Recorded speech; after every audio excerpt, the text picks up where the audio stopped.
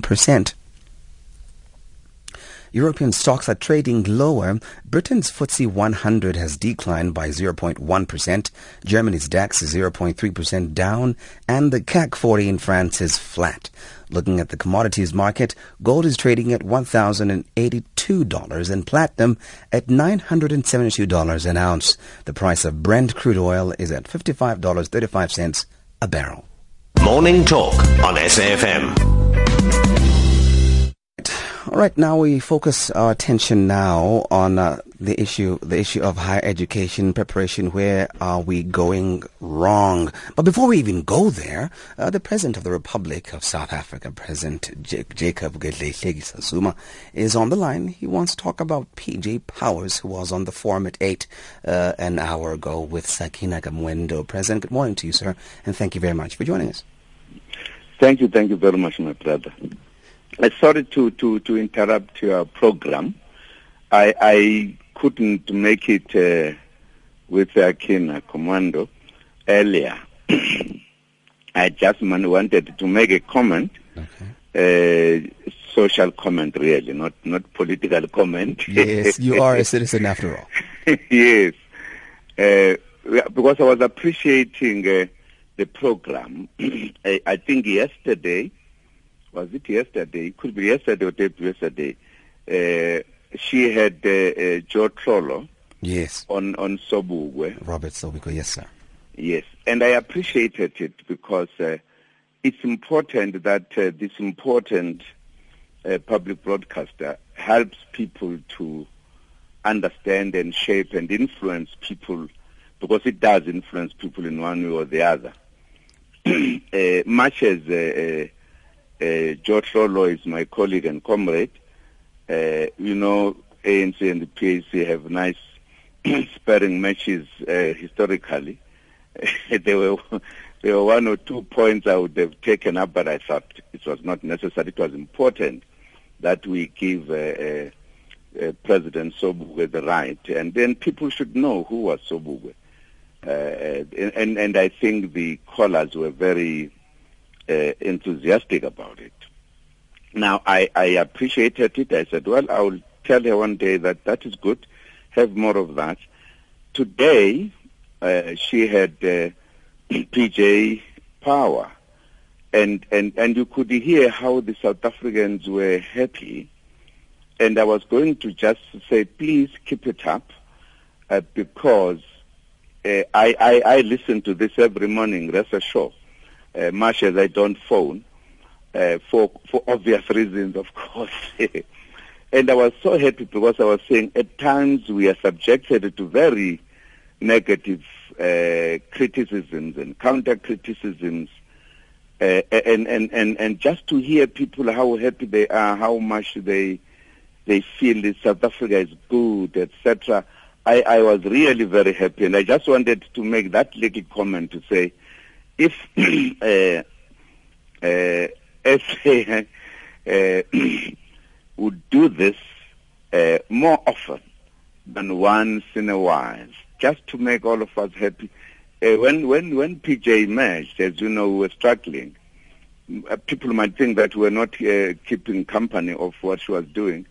We're listening. It was also refreshing to us as we were in very difficult conditions.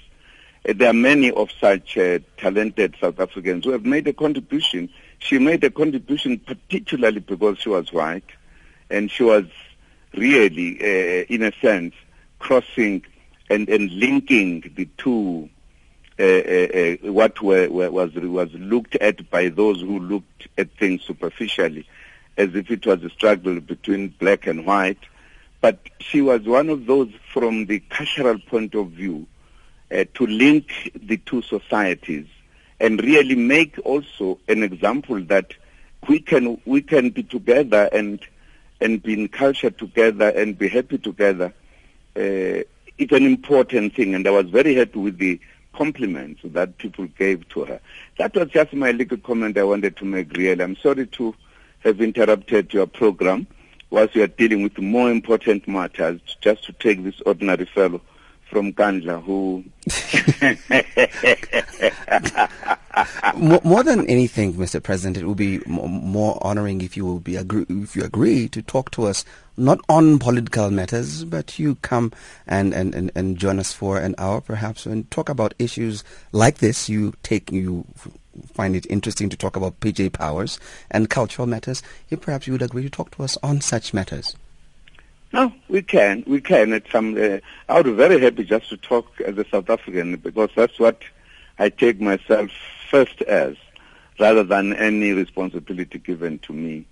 I'm sure at the right time we could do it, and I could talk about what was my understanding about such activities, cultural issues, how they contribute to nation building, etc., etc. That would be wonderful. All right. My people will talk to your people, and we'll make it happen, Mr. President.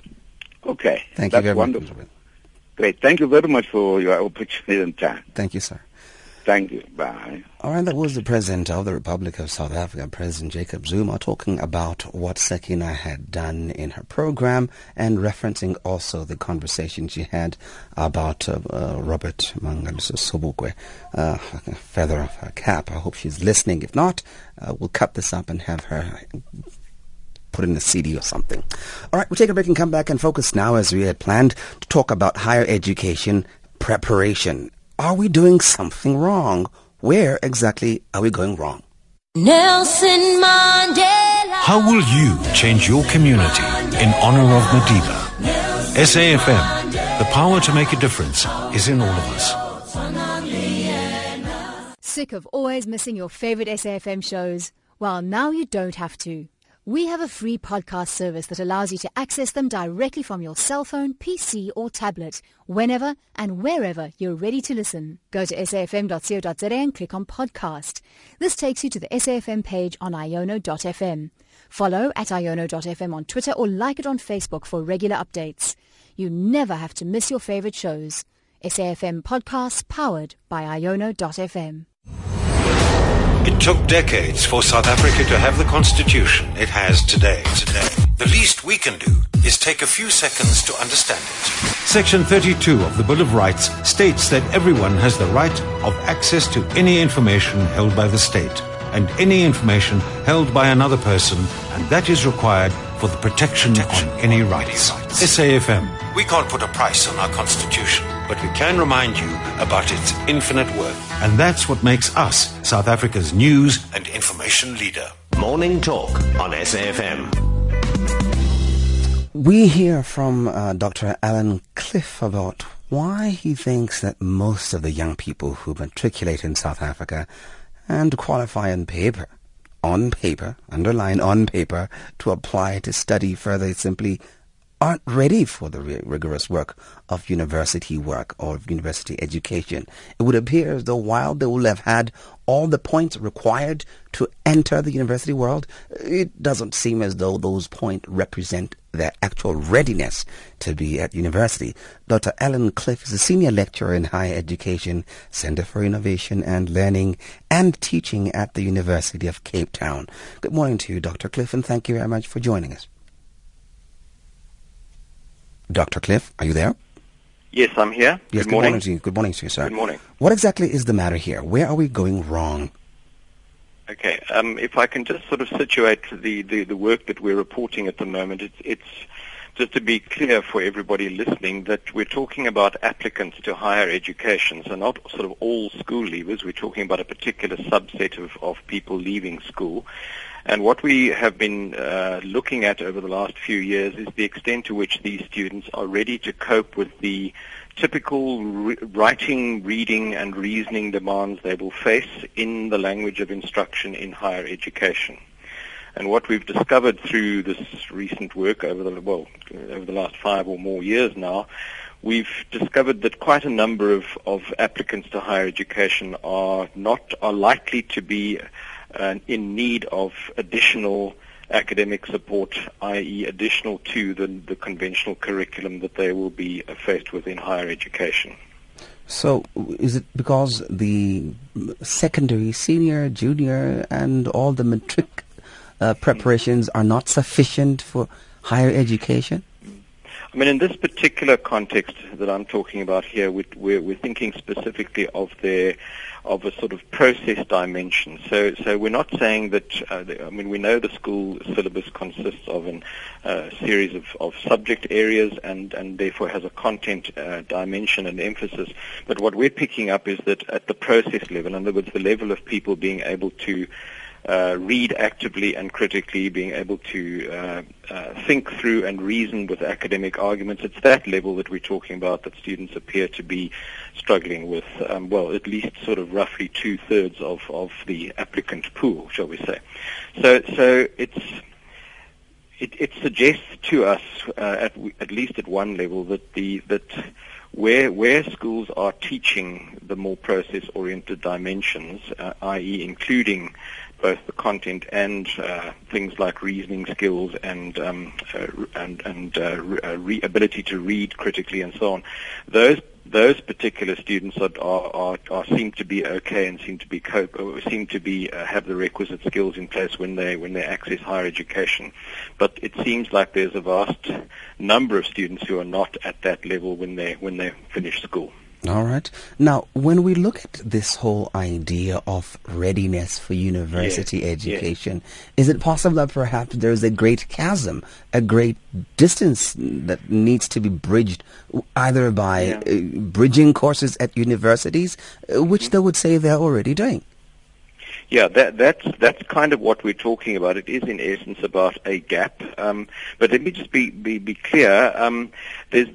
There's going to be a gap anyway. I mean, the whole purpose of higher education is to attempt to bridge the gap between school education and tertiary education. So that's to be expected. But what our work is, the implications of our work are that we need to be going further. And yes, bridging type courses might be useful mechanisms, but I think certainly what I'm arguing in my recent work is that this is much more about some kind of embedded and integrated curriculum. And I'm not the only person who's saying this, by the way. Quite a number of people have been making those points over quite a number of years. So what we're saying is, when, for example, institutions say, but they already have these mechanisms in place, maybe what it is to have a very critical look at the kinds of mechanisms that are in place in higher education and decide whether they're really truly effective. And the general sense is that the most effective kinds of interventions will be embedded in discipline context. In other words, if you're going to teach students to become doctors or engineers or lawyers or whatever it happens to be, the kind of support that is going to be needed is going to have to be embedded within the content of the actual curriculum that they're taking, and not some kind of add-on mechanism or some sort of additional support mechanism that is meant kind of to fix them up and then sort of put them back in the mainstream curriculum. Certainly that seems to be what is, especially if the scope of the problem is as big as it seems to be at the moment. We can't be looking at some kind of model. We're looking, I think, for something that's much more integrated and embedded in curricula. We're having this conversation right now almost as though that this is something that has just been picked up, and yourself, with the work that you do, is it something that is new to the eyes of people who are looking into educational matters in South Africa, or is it something that has always been known that you're just highlighting? Yeah, no, it's not a new issue. I think why there's a sudden interest now is that we've just released this data suggesting that the scope of the problem is quite large. So maybe that's why there's a kind of heightened interest at the moment. But as I said, plenty of my colleagues have also talked about extended programs. There are models on that, or proposals on the table now for extended curricula becoming the norm in higher education in this country. So it's not a new issue, but what I think we're trying to highlight at the moment is that higher education needs to be responsive, and it needs to be responsive to at a level or to a scale that perhaps we hadn't anticipated up to now. And certainly the additive model, in my view, is not the most appropriate or possibly even the most effective way of addressing some of the scale of these issues.